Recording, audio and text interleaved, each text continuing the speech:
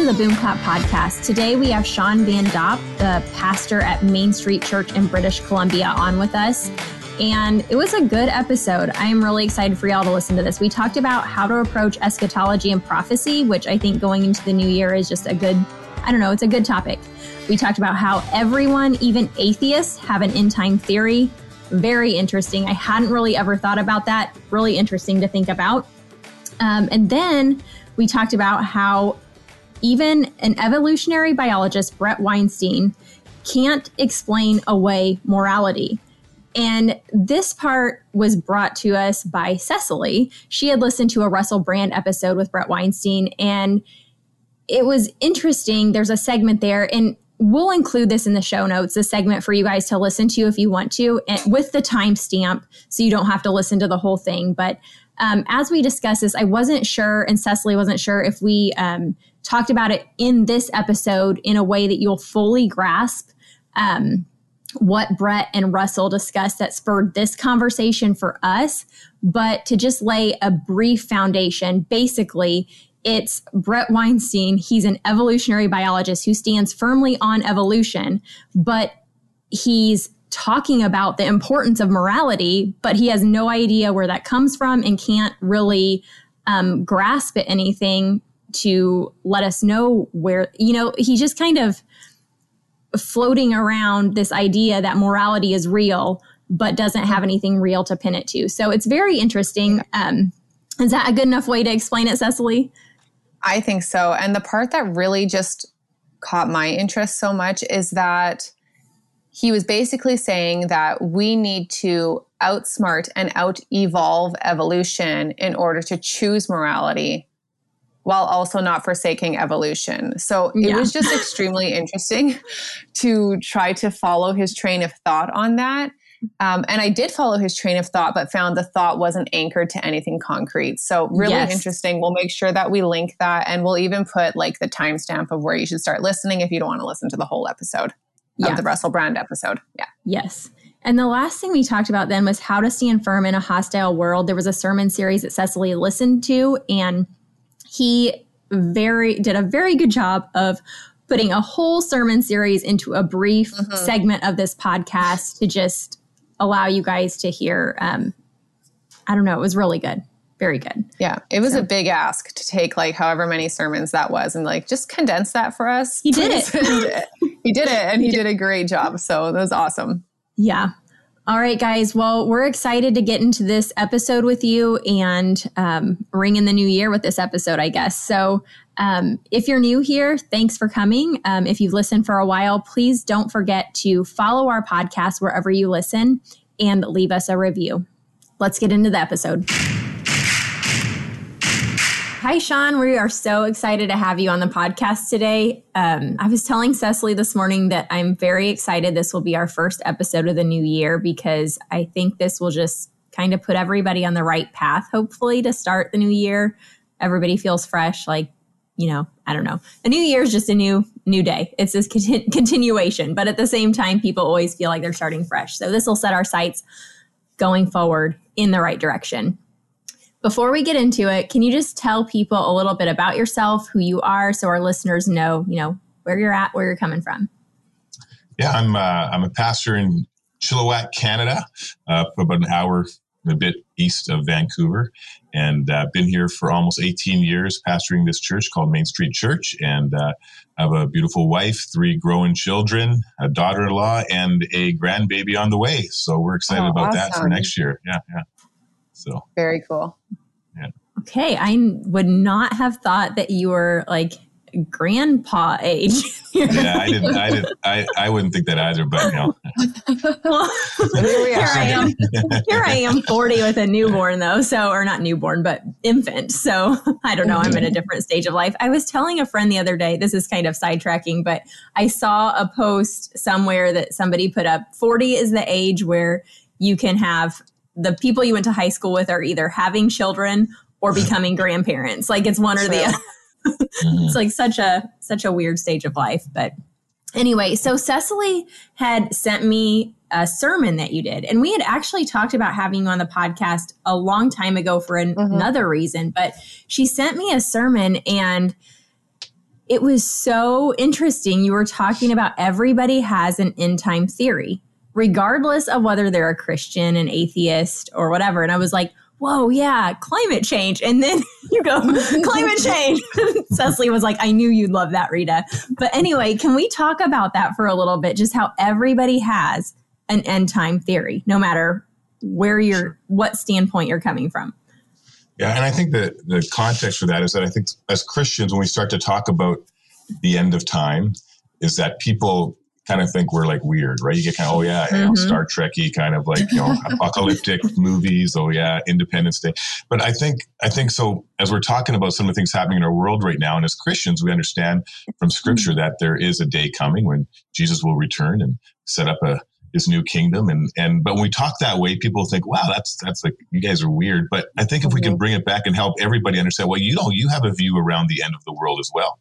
And whatever that looks like. And specifically when I talk with an atheist or an agnostic or people like that, I'll try to point that out. Well, you actually, you have your prophets of the day who have made claims about the end of the world. And we heard those stories in regards to some of the politicians and so forth who have made claims about, hey, if we don't do this and if this doesn't happen, the earth is going to burn up. So the main point is that, hey, we all have a worldview around the end of the world. And I think that's probably important for us as Christians to understand when we're having those kind of conversations. Now, of course, we point to the ultimate, our Savior, of course, who's going to come and make things right again, all things right. And I think it's a beautiful ending in one sense that we have so much to look forward to. But I guess it just kind of puts that the weird factor out. I think puts it to the side when you're talking with people around what we as Christians believe and help them understand. Well, you have a view as well. So that's kind of the whole point there. Yeah. Interesting you bring up Star Trek and things because COP28, as we're recording, COP28 is going on where it's like the climate change summit for the UN. And William Shatner, who was on Star Trek, there's been this video circulating of him like, we're all going to die. And like super dramatic. So I don't know. I just find that funny. Yeah. Well, and like I say, it's interesting because even as much as they would think we're kind of out there in terms of our beliefs around what Scripture teaches, it's the same. We can kind of say the same thing the other way as well. You believe that. They go to, you believe that. Well, you believe that. Okay, well, let's saw some common ground here. So we can agree on this, that the world's going to end at some point. So let's talk about what that means for all of us. And I hope that we can steer people towards the truth of a Savior who wants to redeem and restore and save. And, yeah. Because it's the best news there is, right? Especially when we think of the fact that most people today, I mean, there's a lot of people that have an optimistic perspective just in general, but I think when it comes to people thinking about the future of our world, we're pretty pessimistic. A lot of people are, right? Like, I think that's the general feeling that's going on in culture right now is just this general level of pessimism. So to be a Christian and to have that perspective of Jesus coming back, making all things new, there's nothing more exciting than that, actually. Like when you can truly live with that eternal perspective of this new kingdom, not new kingdom, because the kingdom really is already there and we're helping to build into it, but by God's grace. But anyway, I want to talk a little bit about Christians and the end times, because as much as we can look at it and be like, wow, that's amazing. It's such good news, something to look forward to.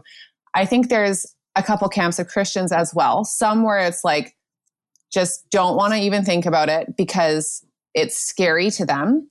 And then there's another group of Christians who get extremely obsessive about the end times. And they kind of build their whole lives around like looking for all the signs, which I think is important. Like, I do think we need to be aware, but I think there's a difference between almost making it a god. You know, your search for the end times can become a god to a lot of Christians.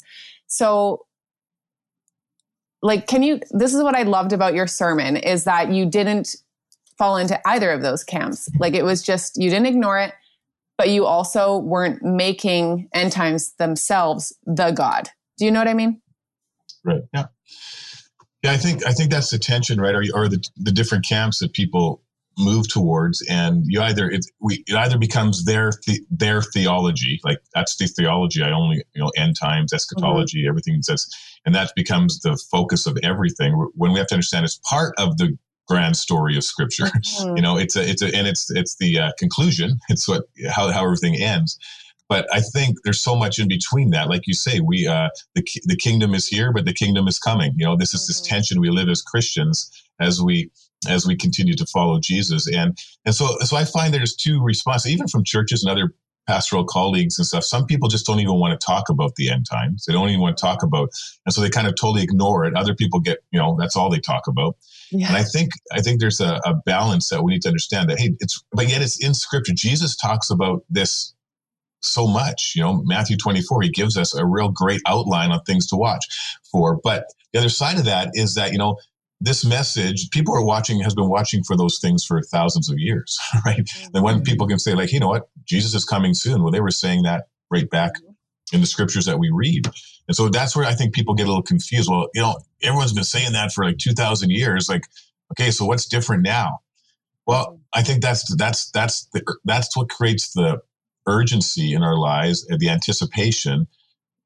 Remember, Jesus, God, isn't defined by time. We are. He gave us time to live. So he can come back any moment. And this isn't like he's been waiting for a long time. Time is what he's created for us to understand and to function in. But there's a passage in Scripture. I love it. It's in 2 Peter. Peter's mentioned all this stuff that's going to happen in the last days. But then he says this, and this is what I think how I think we should approach the end times as followers of Jesus. He says in verse 11 of chapter 3 of 2 Peter, he says, since everything around us is going to be destroyed like this, and he had just talked about all that, what holy and godly lives you should live. So that's the response. Okay, things are getting bad, things are getting crazy. So what's our response as Christians? Well, we are to live holy and godly lives. We're to be an example. We're to not freak out. We're not to live with anxiety and panic and so forth. And then he says, looking forward to the day of God and hurrying it along. And so there's a principle there. I think we play a part in moving towards the coming of Jesus. And how do we do that? We'll live holy and godly lives, be an example to people around you, let people see the hope that you have. And in one sense, we play a role in hurrying that day and that for Jesus to come back again. So I think that's, we look, but we don't freak out. We are aware, but we don't, panic. We just live as he's told us to live, holy lives. People see us as different, set apart, and godly lives that we do our best to be an example to those around us with the goal of helping them come to experience Christ as their Savior. That's really, really great and really helpful. I can't tell you the amount of times that I've heard, and this is more from people that I'm surrounded by, like personally. They'll say things like, the world has been in turmoil for millennia. Like, this doesn't mean the end is coming, right?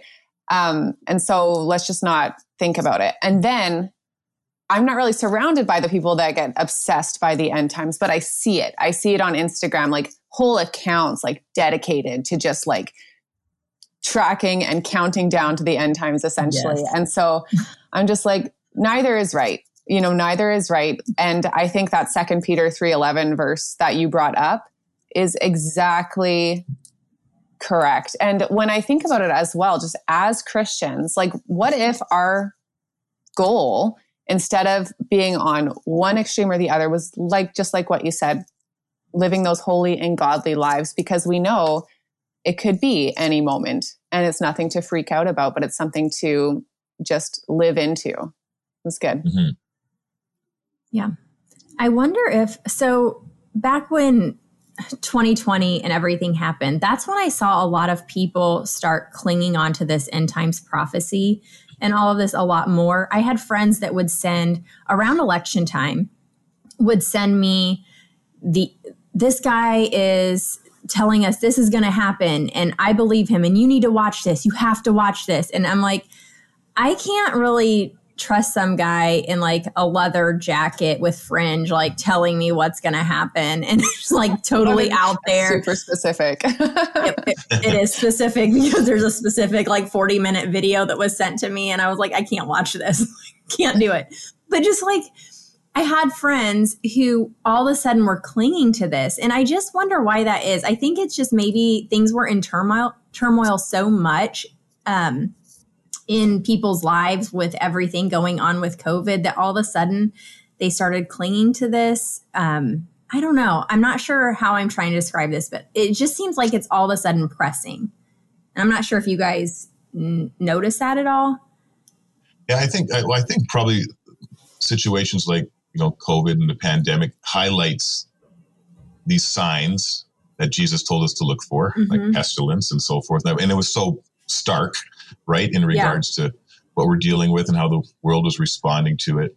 And I think then people begin to react rather than respond. And that's if we're living holy and godly lives and just trusting Jesus, we have to be aware of those situations and we respond to them. But often we get reactionary to these things in the world, whether it be COVID, whether it be some of the issues around, sexuality or all the kinds of stuff that's going rogue much in our society.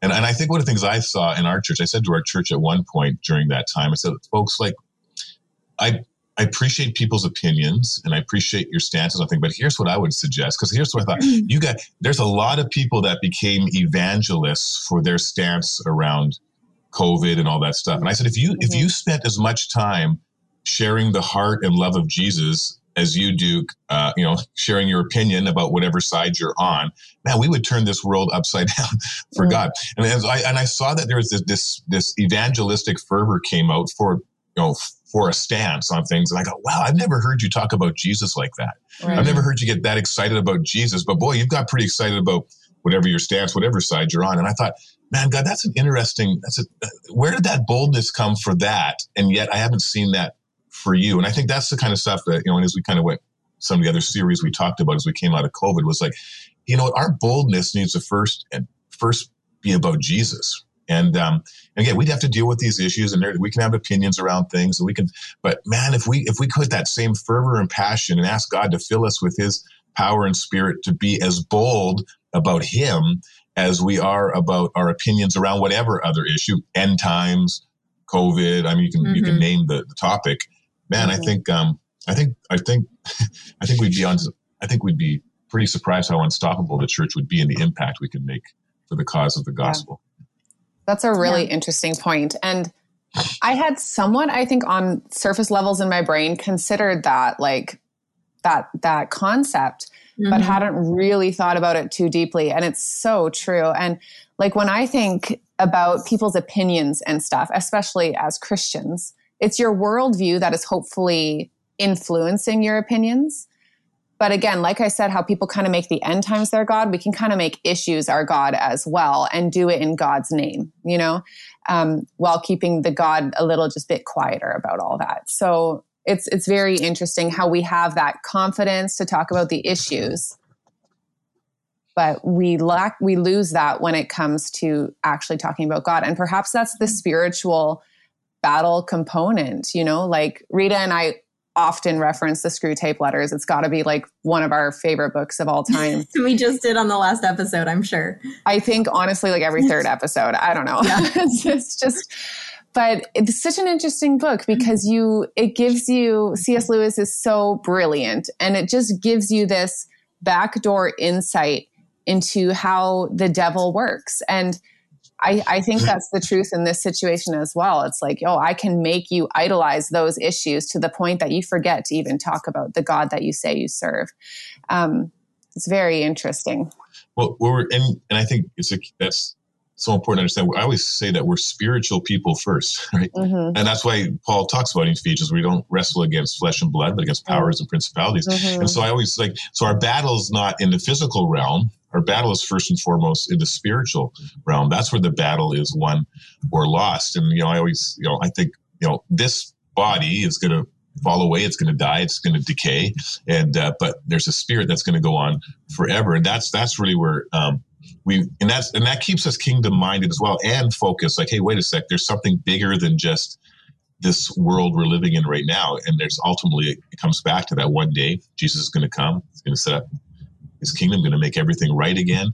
And that's what we have to look forward to. But I think that's a good point that we tend to look at our world in the physical realm. But if we would begin to say, okay, wait a sec, this is not a physical battle. There's a spiritual battle going on. And if I can keep that perspective, then I think I'm going to be more effective in how I live out a holy and godly life. True. I think that's kind of where the cultural Christianity comes in. The fact that we've talked about this before too, Cecily, and maybe we'll get your opinion on this, Shawn, but seeing on, social media, I feel silly sometimes bringing up social media, but that's where so many of us get so much of our information. And that's where people's heads are being filled lately, and hearts, but I see so many people pointing out the issues, as you spoke about a little bit ago, and I look at it as using God as a reason to talk about those issues, not necessarily ever talking about Jesus for the sake of Jesus, but using Jesus's name to talk about the issues. Does that make sense? Mm-hmm. Yeah, we can easily stamp Jesus on our viewpoint and make it look like, hey, this is me and Jesus are we're on the same team here, and we may be, that may be true, but rather than go, well, let's focus on Jesus first, and then let's see how following him can help us define our response to the issues of life, rather than, here's my issue, Jesus is on my team, you better listen to what I have to say. Right. And it ties in with you talking about we hold ourselves in this physical realm instead of the spiritual realm. And so we focus on these issues in the world instead of, on necessarily Jesus. So I don't know. That's where I was kind of going with that. But true.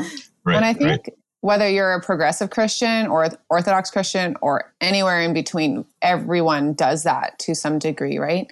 We all fully convince ourselves that we've come to our conclusions because of Jesus, if we claim that name at all, right?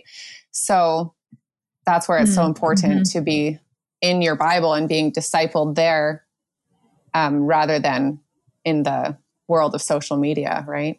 Yes. Yeah.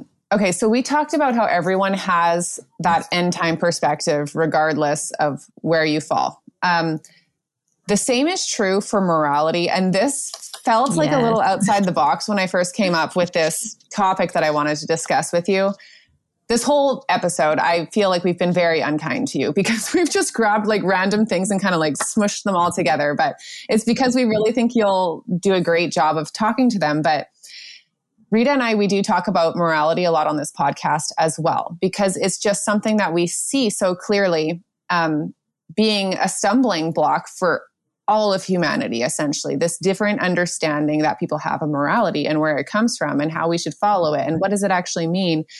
But just recently, I was listening to a podcast by Russell Brand, very interesting person.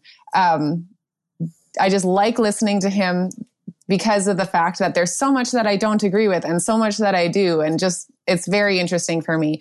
But in this particular episode, he was interviewing Brett Weinstein, who I always feel like I'm probably saying his last name wrong. Maybe it's Weinstein. I don't know. But he's an evolutionary biologist. And the conversation was somewhat about Israel, the situation in Israel, but they really focused in at one point on morality, because Brett, the evolutionary biologist, said that we need to essentially out-evolve evolution so that we can choose to be driven by morals rather than evolution itself. So I had sent you a clip. Did you get a chance to take a look at that? I did. Yeah, I got a chance to listen to that clip, not the whole podcast, but that clip I did. Yeah. Yes. Okay. So that was really interesting for me. I'd love to hear your thoughts on it. Like an evolutionary biologist claiming that we should all out-evolve evolution. Can you, Cecily, for the listeners, can you lay a little more foundation on that? I can try. What foundation am I missing? Like not what the episode was about, but. Well, I just think just explaining out-evolving evolution. Okay. So basically. And the problem with that, like what Russell pointed out, like the fact that like these people, like we've kind of socially accepted people as intelligent. And so they are allowed to reject God, but their foundation isn't falls Right. out from under them. The foundation of what they're saying falls out from under them when they do reject Right. God. It doesn't make so sense. Brett Weinstein in particular, like he says in that episode that he doesn't believe that there is a God necessarily, but he believes that in order for people to truly live and choose moral lives, they need to have a concept of God, like a metaphor essentially, in order to choose morality over evolution. So that's kind of the basis for it. And there was just a lot of conflicts going on in my mind when I was hearing that.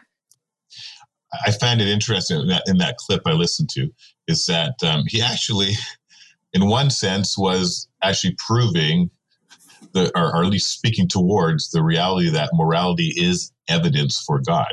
Right? Mm-hmm. That it points to evidence, but you didn't want to Accept that. Yeah. Accept that evidence, because reality, and as an evolutionary biologist, I even think morality doesn't come from nature. We know that to be true, morality doesn't come from cultural understandings. It really comes. It points to God, and so he used a word. He says we need to override. He used this word a number of times in that clip. We need to override. Kind of this evolutionary process. That's what I believe, but we got to override that if we actually want to get to a place where we can have meaningful values and meaningful conversations and live. And I thought, okay, you're actually, you don't want to admit it, but you're actually posturing yourself in a way that speaks to the truth that there is a God who is the absolute standard for morality. And there has to be an outside objective standard for morality. Where do you get your moral compass? And so he's kind of, we got to create that, but yet he doesn't, he is saying it, but he's not saying it. But the reality is, you might as well have said, and the only way to override this belief system of evolutionary biology is to set it aside and say there must be something or someone bigger than ourselves who is the ultimate standard for morality. And so it was kind of, you're right. He didn't want to go and say God, although he did say people create what they need to get to that place. But that's not, and so you might as well just have said it. So I thought it was interesting. I thought it was kind of, I thought it was kind of, okay, I was kind of praying, Lord, work in that guy's heart, because he actually, at least he's willing to admit that evolution doesn't instill morality in the hearts of people. Yeah. It was just really interesting as I was listening to it. And I couldn't decide exactly where he might fall on this. Because first of all, to out-evolve evolution, if you're a true evolutionist, I don't think you could believe that would be possible, because this is apparently then the natural process that brought all of life to where it is. And how could you ever trust that you can override that? Perhaps you're actually just being driven by your evolutionary instincts, and that was evolution's plan all along, right? Like, how can you trust that? But then from another perspective, to think that as a human, if he truly believes in that evolutionary perspective, if he believes that he can override that, well, that would actually maybe put him in the position of God. It's like, this natural process is what it is, but I am more powerful than it. And then there's the other option of like, how is he just not seeing at all that actually everything he's saying is pointing to the fact that there's a moral lawgiver? And, if we're all able to just choose morality based on what feels right to us, what would the world look like if the majority of people chose that Hamas and their morality system is what we should all be clinging to and living out? Like, there's such danger in just saying we need to choose morality. Okay, but what is it? Like, what is right? What is wrong? What is good? What is evil?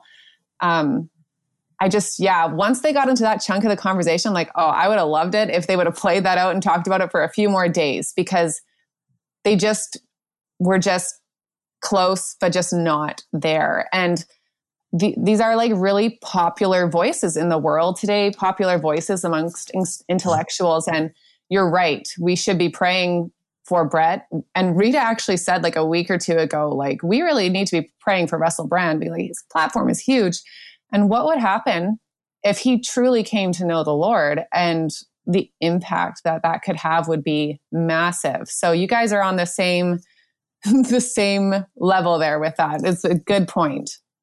Well, I think the key thing for me in that little clip was that there was an he admitted that, the evolutionary process does not result in a moral compass. Okay, so that's okay. So if that's the case, then you actually have to admit that maybe the evolutionary process, there's something better or different than that. Of course, we believe it's God and who is the creator. And so you have to, so it starts to break, if it doesn't fulfill those issues and answer those questions, well then, you're not really satisfied in that belief system. So I can go, okay, this is interesting. Yeah, if he's really going to, lean into that to the end, he's going to have to wrestle with God. Okay. Yeah. Or, there's something bigger out there, and maybe this isn't the answer to life and creation. There's got to be more than this. And if there's more than this, then maybe what I believe has been misleading. So I thought that was just a unique thing for me. Okay, there's and kudos to him for being open to that. For sure. In one sense, just to being honest enough to realize that, and maybe didn't go deep enough to break down some of those beliefs in his life. But hey, I thought, okay, at least he realizes that he can't find a moral compass in the evolutionary process. Yeah, it's definitely like there's steps being taken, and it's very interesting to watch. And I pray that he will step all the way to the conclusion where he realizes what's true. It's pretty cool. The interesting thing to me about it is, so my daughter with her co-op, they did a logic course and an apologetics course last year. And for the apologetics, they had watched videos, and there was always like a man on the street type moment in the videos where they were interviewing kids on college campuses and asking them about evolution, morality, all of these things and their thoughts and beliefs. And, where do morals come from if, there's no God and all of these things. And these are kids that obviously haven't thought very deeply about much, but these are two very intellectual men who everybody puts on a pedestal for their high intelligence. And the answers aren't much different between the two camps. And so I just find that kind of interesting to ponder out. Very. Well, I think people in general just don't like to, I guess, philosophize, especially, Brett Weinstein's a scientist. So he likes to just have very logical. And I think that's true of our kids as well. Like as they're being taught in school, they're not necessarily being encouraged to think super deeply about something, but to follow the steps of learning these things, which is why I think like a logic and apologetics courses for kids is so important, because it teaches them that they can take that time to just think a little deeper and just pull at some of those strings that are left kind of hanging by, I guess, the philosophy of the secular world. Okay, that's a really interesting point. Just the fact that kids in school now aren't really taught the higher levels of thinking. They tend to focus in school more on STEM, the science, engineering, the very, step by step, this is what we do. That's just interesting to and then when they do have, my kids are in a couple, like we homeschool, but they're in a couple online courses this year that are just much more adherent to the BC curriculum than we typically are at home. And it's so interesting to me because when they do projects and stuff, they do have reflection questions that I guess are intended to make them think a little deeper. But the questions are things like, how did this project make you feel? Like they're all very just like internalized questions about how the child feels as they're working through the work. But they're not actually going outside of the self to think deeper. So it's been very interesting for me to be able to contrast like what happens. This episode is sponsored by The Fresh Test. I am really excited to be advertising for this brand to you guys. Just to let you know a little background, I was messaged by someone who works for the Fresh Test and like, have you ever thought of advertising for them? And I said, hey, you know what? I am actually advertising for them already and they don't even know it. I have told family members who are pregnant about the Fresh Test. I have told listeners about the Fresh Test. I have DM'd people on Instagram about the Fresh Test. So if you have ever had a baby, if you're going to have a baby, you go through a diabetes screening, a gestational diabetes screening, and are offered in hospitals and different centers what I call orange poison. It's this drink that I would never, ever put in my body, pregnant or not. And it's disgusting. So I opted out with with my girls and did finger sticks. Also very unpleasant. But now there's this option, the Fresh Test. And that's what I use with my son. It is a clean drink that allows you to do the gestational diabetes screening in one day, just like everyone else, except for it's non-GMO, it's vegan, it's no artificial colors or flavors, gluten-free. It has just basic ingredients. You know what they are. It is, and it tastes good. And you tolerate it well. It's not disgusting. So anyways, I don't know if telling you a product is not disgusting is a good advertisement, but I'll tell you what. Use the Fresh Test if you are pregnant. If you know someone who's pregnant, tell them about this. Most people don't even know about these options. If you work in a hospital or healthcare system, tell them about this test. You can use code BOOMCLAP at thefreshtest.com to save 10% on your order. All right. So, Cecily, you had talked about a sermon series that Shawn did. I don't know if you want to speak to that a little bit. Sure. Yeah. So this was, I think back in May or June or something like that when the weather was warmer. And you did a sermon series called, I don't know if the whole series was called this, but Standing Firm in a Hostile World. Is that what you named your series? Yeah, basically it was called Bold. And that was the tagline, Standing Firm in a Hostile Bold, World. Yeah. Standing Firm in a Hostile World. And I remember when that came out. And the reason I am familiar with your sermons and stuff is because I have family that goes to your church. And so sometimes when I have a Sunday off from leading worship, I will come to your church and like sit in on a sermon and the service in general. And I always enjoy listening to you preach. And so kind of follow along on the podcast during the weeks when I can. And I remember being quite excited to see that you did this sermon series. So you had 4 different Sundays that you preached on this. And I'm just going to say what the titles, again, I don't know if these were your full titles, but of the sermons were. And then I would love it if you could just talk us through them a little bit. Because, you know, as we've had this whole conversation so far on the podcast, we've been talking about Christian response, essentially, you know. So as we're standing firm in a hostile world, you said, number 1, we need to watch and pray. 2, we need to be filled with truth and grace. 3, walking in love and obedience. And 4, we should have clarity and courage. So I said to you in our message when I asked you to talk on some of this, I'm like, I realized this was 4 separate sermons. You know, I don't know how long you preached for, 40 minutes or whatever. And now I'm asking you to bring it all into one conversation. And that's a big ask. But I would love for you to tell us, like, how did you land on these things? I think you're right. These things are so important. So how did you land on them and how can we walk them out, essentially? Yeah. Good job. You took notes. Well done. You got it all. You got it all figured out. You know, I think just because of, as we were just talking a moment ago, I think even a lot of Christians haven't thought through what they believe. And, you know, and sometimes the church is responsible for some of that. Parenting, we're responsible for that. Are we teaching people? Are we equipping them to think? And then you deal with all the issues in our world where people, you know, and the enemy is great at breeding confusion, right? So, and so people think they're believing right things because it sounds good or it sounds loving or it sounds whatever it may be. And then you realize that, hey, wait a sec, you like are offline in regards to what Scripture teaches. So I just thought, let's do a series and try to equip our people to think biblically in these areas. And so, but I thought, like, we need to start with, you know, watch and pray. And Jesus talks about that.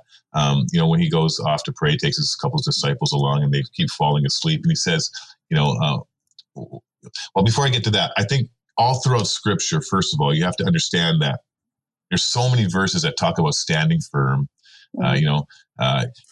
stand your ground, stay alert, be persistent. All these statements that we're okay. We should take note of that because the implication is that if we need to do that, otherwise we're going to stumble, we're going to fall, we're going to miss the mark.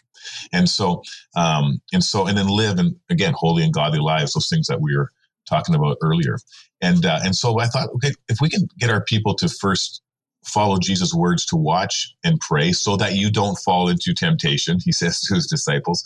And this is, the temptation meaning a lot of different things, but I think, that you don't get misguided, that you don't go offline, that you don't, again, miss what I'm all about. And so we watch and we pray. So I just kind of split up in a couple of, what do we watch for? Well, we watch for Satan's schemes. He's the one that's going to come. He has strategies, and he's brilliant. I mean, C.S. Lewis, you see it in the Screwtape Letters. I mean, there again, you see how he navigates his strategies to mislead and deceive people. And they can even sound good at times. Like they're good. They can be good things that he uses to get people offline. And it kind of usually happens this way. Like you get first, I'll use a church as an example, maybe not a person, but, maybe a church stops talking about things like sin, right? We don't talk about sin anymore. And then it begins to dialogue about whether the sin is really a sin. Is that really a sin? Come on, maybe there's a different interpretation. Maybe that's not, that's not what they meant. And then the church allows for differing positions on that sin. And finally, the church will end up affirming that sin and calling something and calling it good. And then when you call it sin, you're now labeled hateful, right? And so so we got to watch, and we got to watch what are his schemes, understand how the devil works, and pray into that. And then, but we also then got to watch for what God is doing, because we can also get in that fear thing. Oh, the devil's, everything's falling apart, the world's going to hell in a handbasket kind of thing. But also, what's God doing amongst all of this, confusion? He's doing something too. And so we need to be sensitive to the Holy Spirit and see what he's doing. It's like, hey, God, how does my role as a follower of you play out in the context of all this confusion and stuff going on in our culture, and realize that God, we don't have to be afraid of those things. God wants to work and use us in those circumstances. He wants to give us voices and insights to how we do. So we watch, and so we watch for Satan's schemes. We pray and watch for what God is doing. Then we pray.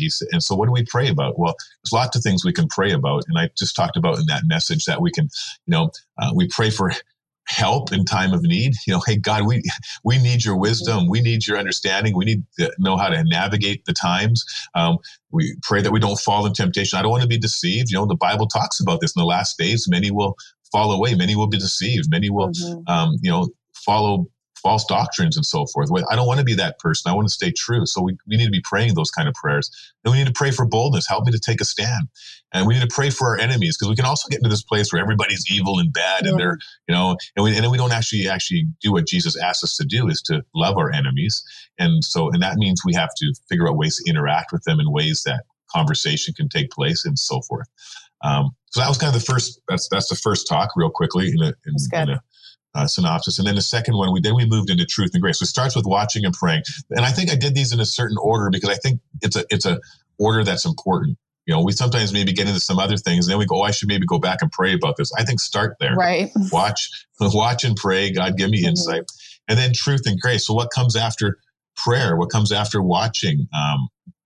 Is that all we should do is just pray? Well, no, we've got things we should actually do. We should actually say things at times. We need to stand and fight. We need to stand firm. And then I kind of went through the different, worldviews that have kind of been created over the ages from, Rousseau and Karl Marx and Sigmund Freud, and kind of how all their teaching has really ingrained into our culture today.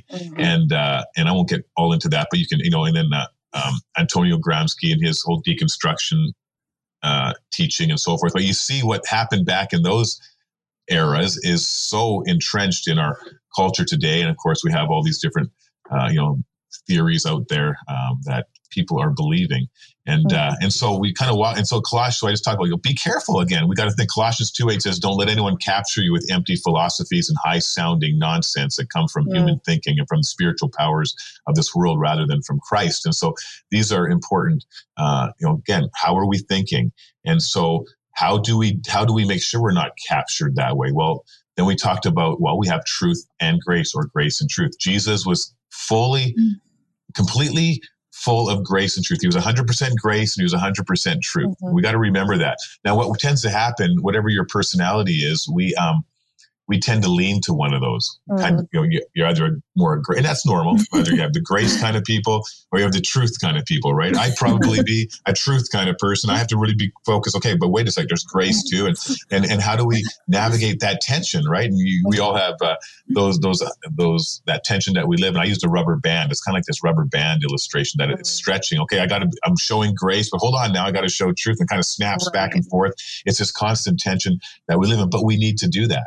And I think what happens is that we sometimes, and so what happens is there's a couple of things that happen in our culture because of those worldviews. We have a strong belief of religion of self, which leads to a privatization of our faith and a demonization of the faithful. These kind of three things that take place. And so the world believes that, whatever live your truth. We all know that statement. Just live your truth. And then we get scared. But everybody's faith now becomes private. It's personal. It's like, just, I'll believe that. You can believe that.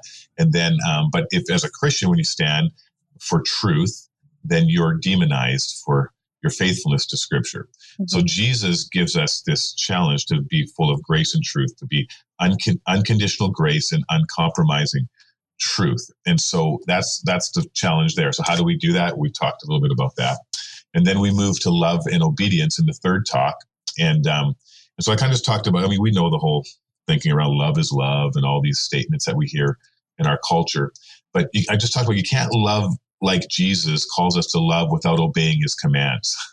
And you'll not love Jesus if you don't obey his commands. So this is we like to pick one side or the other, but you can't love if you don't obey Jesus. And he talked about that. If you love me, what do? You obey my commands. And so that's what defines how we love, not how we feel about something. And so God's definition of love is very different. And so we just talked about that. I talked about, because we hear, we just got to love people, but Jesus in the Bible is not just all about love. There's so much more in the Christian life. And love does not rejoice in evil or unrighteousness, but rejoices in the truth. So there's these definitions or understandings of love that we sometimes like to leave out. And so I kind of talked about, where did we get the idea in the Bible that you can do things that are wrong as long as you do them in a loving way? That's kind of the thinking that people will begin to come through, right?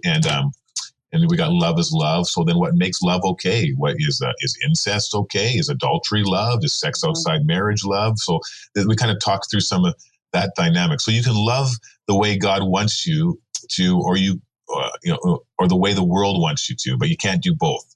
You can't love like God and love like the world. And so we kind of walked through that real quickly. And not quickly. Right now I'm running through it quickly.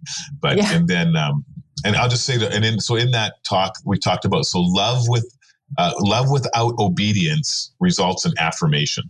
You begin to affirm the things in our world. Obedience without love just comes into duty. Well, I got to believe this. I got to say this. I'm going to tell them that they're wrong. And so you just become kind of this judgy kind of person. But to love Jesus is to obey Jesus, and to obey Jesus is to love Jesus. And so it looks like this: loving obedience and obedient love, which I think when we do that results in influence. And that's where we want to be living our lives, so that we're influencing the world that we live in, and that we're being obedient, and we're obeying God and loving like God does. And Jesus modeled that perfectly. And then the last talk was clarity and courage. And I kind of walked through the story of Daniel and Shadrach, Meshach, and Abednego, and just talked about the culture that they lived in and how they were they had clarity on what they believe and who they believed in. And they had incredible courage to stand against the worldview that was definitely being, pushed upon them. And so clarity and courage has to do with a refusal to assimilate. So I think the greatest threat to the church in a hostile culture, it's not persecution, although that's coming and can be real, but I think it's assimilation. The church is just so easily assimilating into the way that the world thinks. And I think that's even more persecution. You can see it clearly. Okay, I'm either going to deny God because I don't want to be persecuted, or it's more of a clean cut kind of thing that's going to happen, I think, to the church. But assimilation is, it's like falling asleep, right? It's gradual. It's kind of like, just before you know it, you're thinking the way the world thinks. And so, but they showed that they refused to assimilate into the Babylonian way of thinking. Daniel and they had this faithful presence that they lived. They still were godly. They were loving. They were submissive to a certain degree in terms of what their roles were, but not to the thinking of the world. So they had this influence, and then it's had this refusal to compromise. And God, and by doing so, God gave them this great platform to the point that we know Daniel had this great influence. So, and so that's just a quick overview of the series. Yeah. There you go. You guys, I'll probably link to maybe the first one in that series. I got to write that down or I won't link to it. I say this often in the podcast. I'll link it in the show notes and then it's not linked in the show notes. So writing that down right now, I'll probably link to the first sermon and then people can listen to the rest from there if they want to, because it really is so valuable. And I don't know, I loved it all. And was it in I know that this was a while ago for you as well. And I was going to try to re-listen to all the sermons before we had you on, but I didn't quite get all the way there.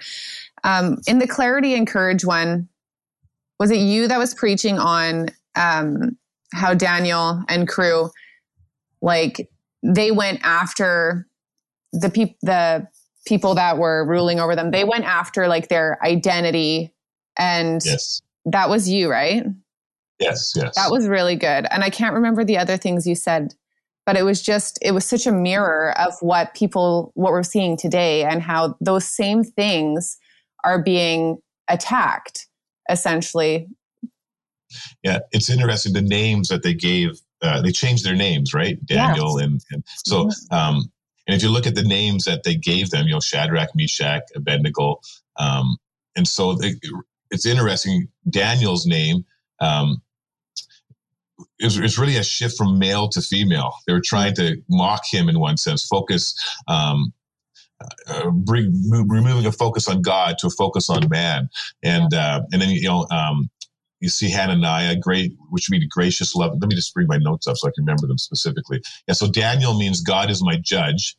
And he changed to Belshazzar, right? Which means lady, protect the king.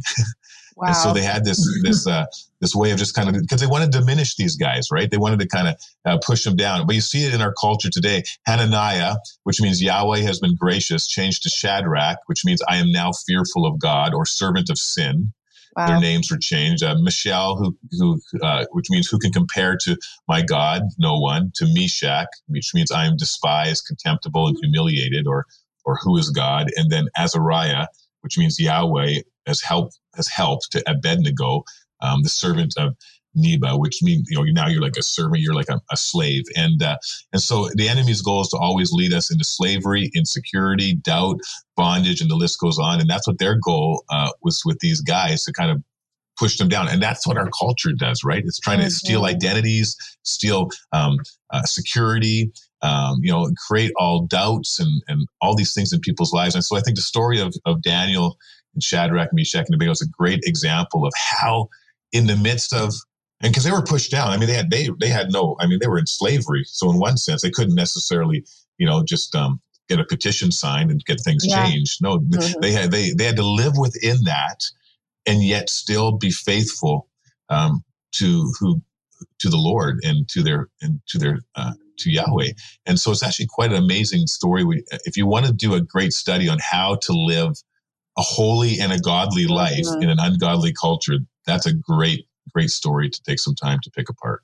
For sure. I mean, that was months ago, and that part just really stuck with me. I mean, even to this day, that it's in my mind, because it was just, like I said, a mirror image. And you said the enemy's goal is that we will live in slavery, insecurity, doubt, and bondage.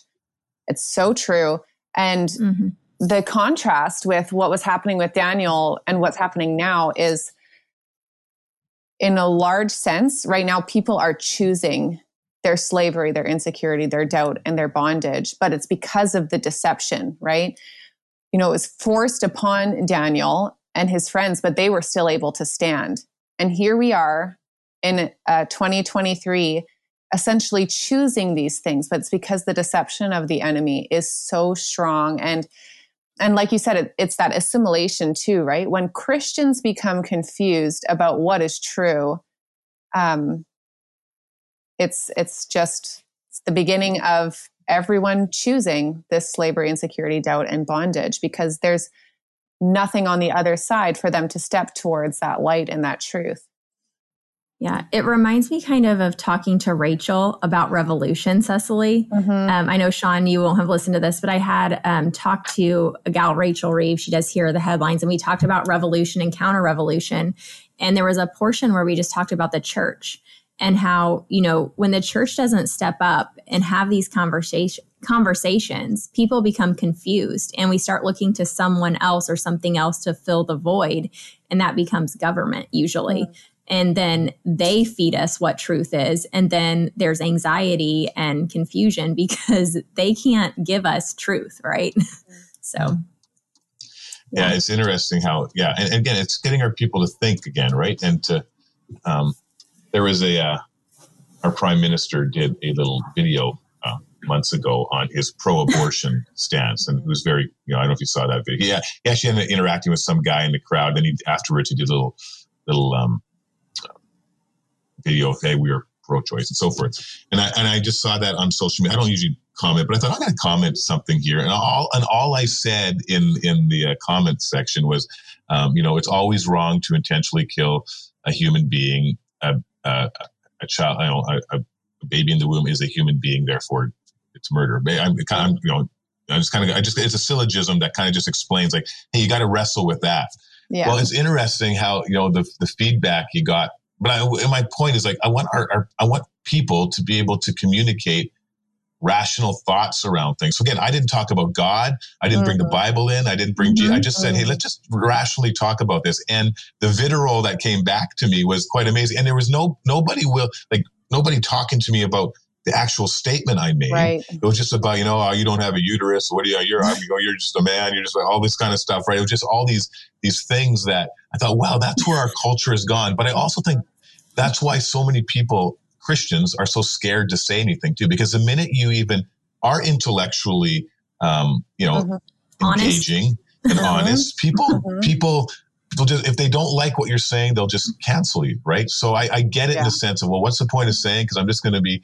But I think we still need to look for ways. Again, I didn't respond to any of those people. I just let that statement stay there, and it was, and you just let, it's not worth on social media.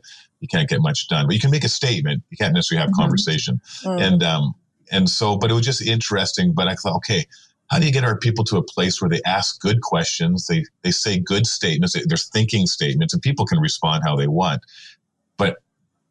But I don't think our people are scared to do that, right? They're scared they're going to be canceled. And I think that's where the persecution end's going to come, is coming back to the end of times, is a sense that, are we willing to stand for truth, which means that there's going to be areas of life in our jobs that the culture is going to say, I want you to do this. I want you to have pronouns. I want you to do whatever.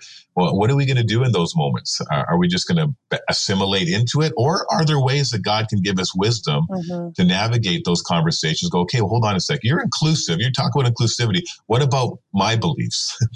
What about what I hold to? Can we have a talk about that? Can we, some of the things you're saying and wanting from me goes against my beliefs. And again, it's not because I'm angry or I hate you or, and I think sometimes Christians, to be honest, have done a really bad job as well. We've responded in the same way often with anger or silliness, or we haven't thought through our stuff. We have this kind of, well, we need to love our enemies still, but we need to be courageous, as we talked about in that last message. And then our courage needs to have clarity. So I think you can actually have conversations with people where they kind of at the end go, okay, we may agree to disagree, but I can see your point. And I've heard stories of people who have taken those stands and God's honored them in them, just like Daniel. Hey, we don't want to eat the food.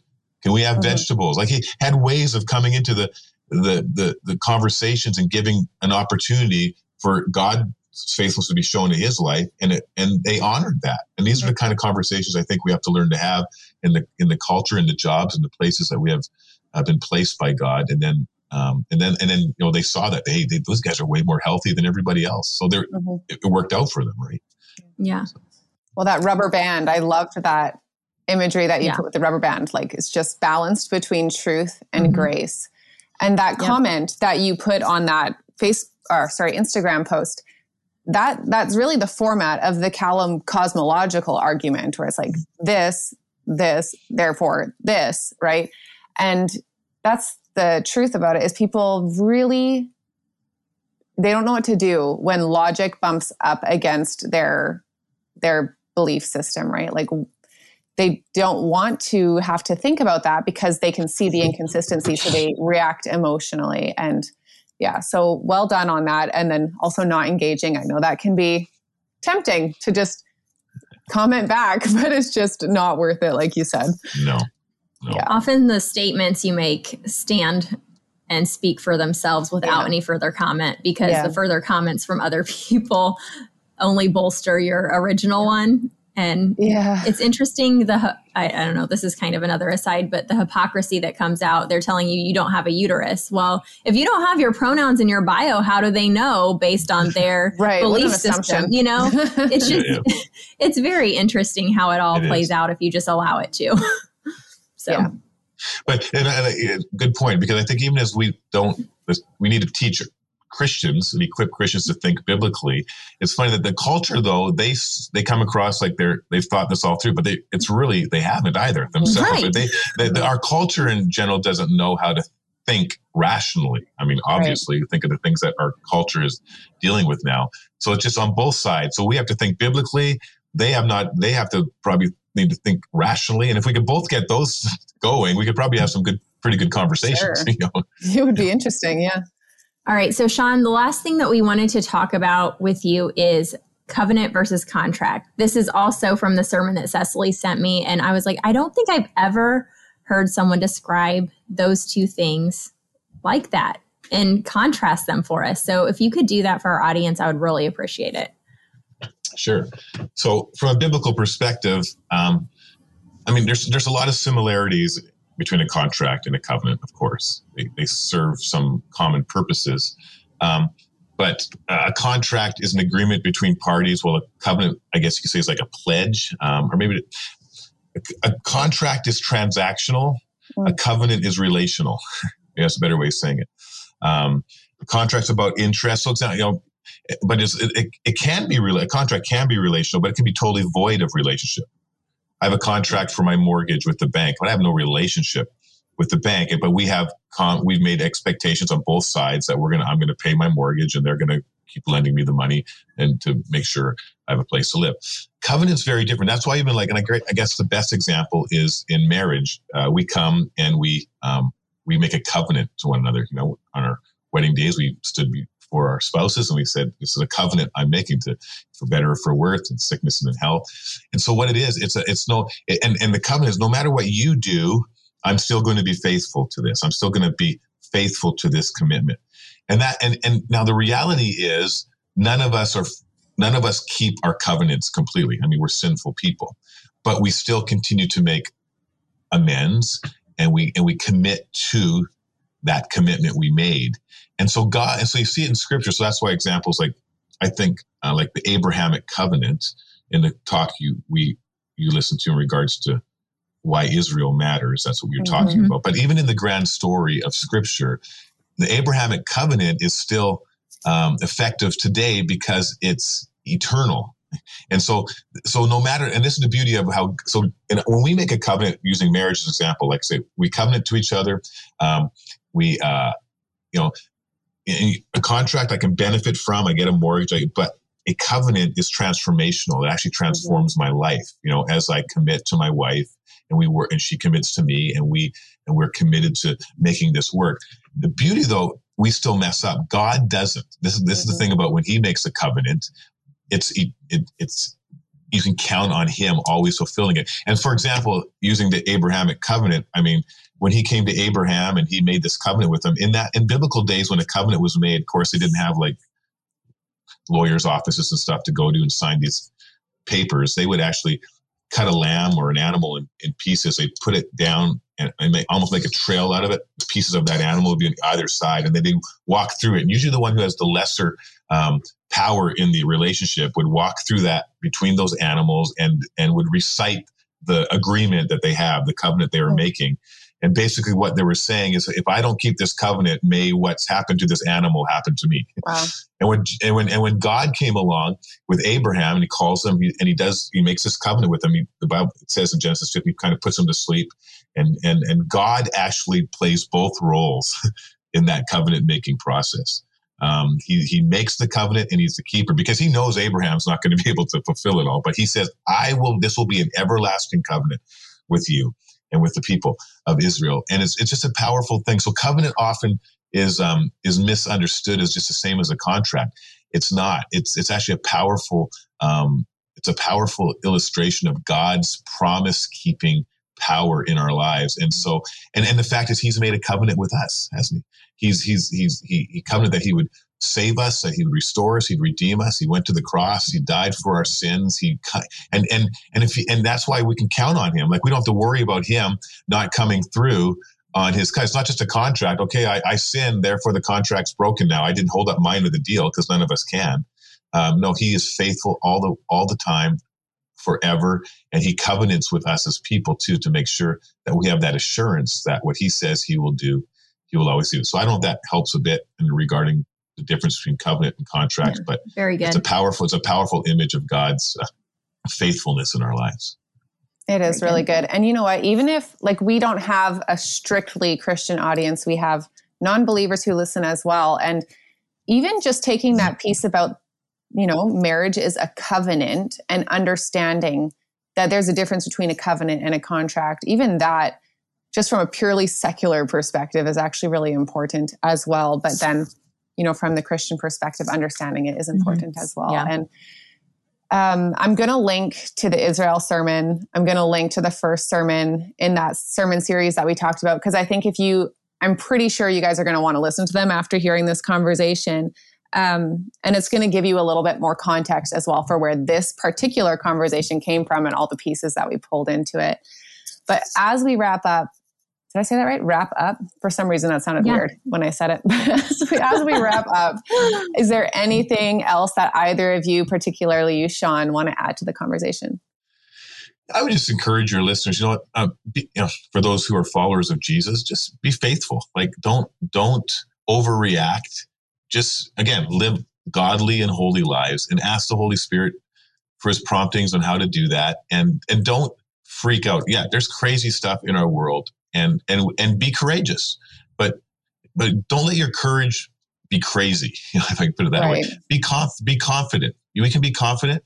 Love people, love your enemies, do your best to build inroads and bridges with those who don't think the same way we do.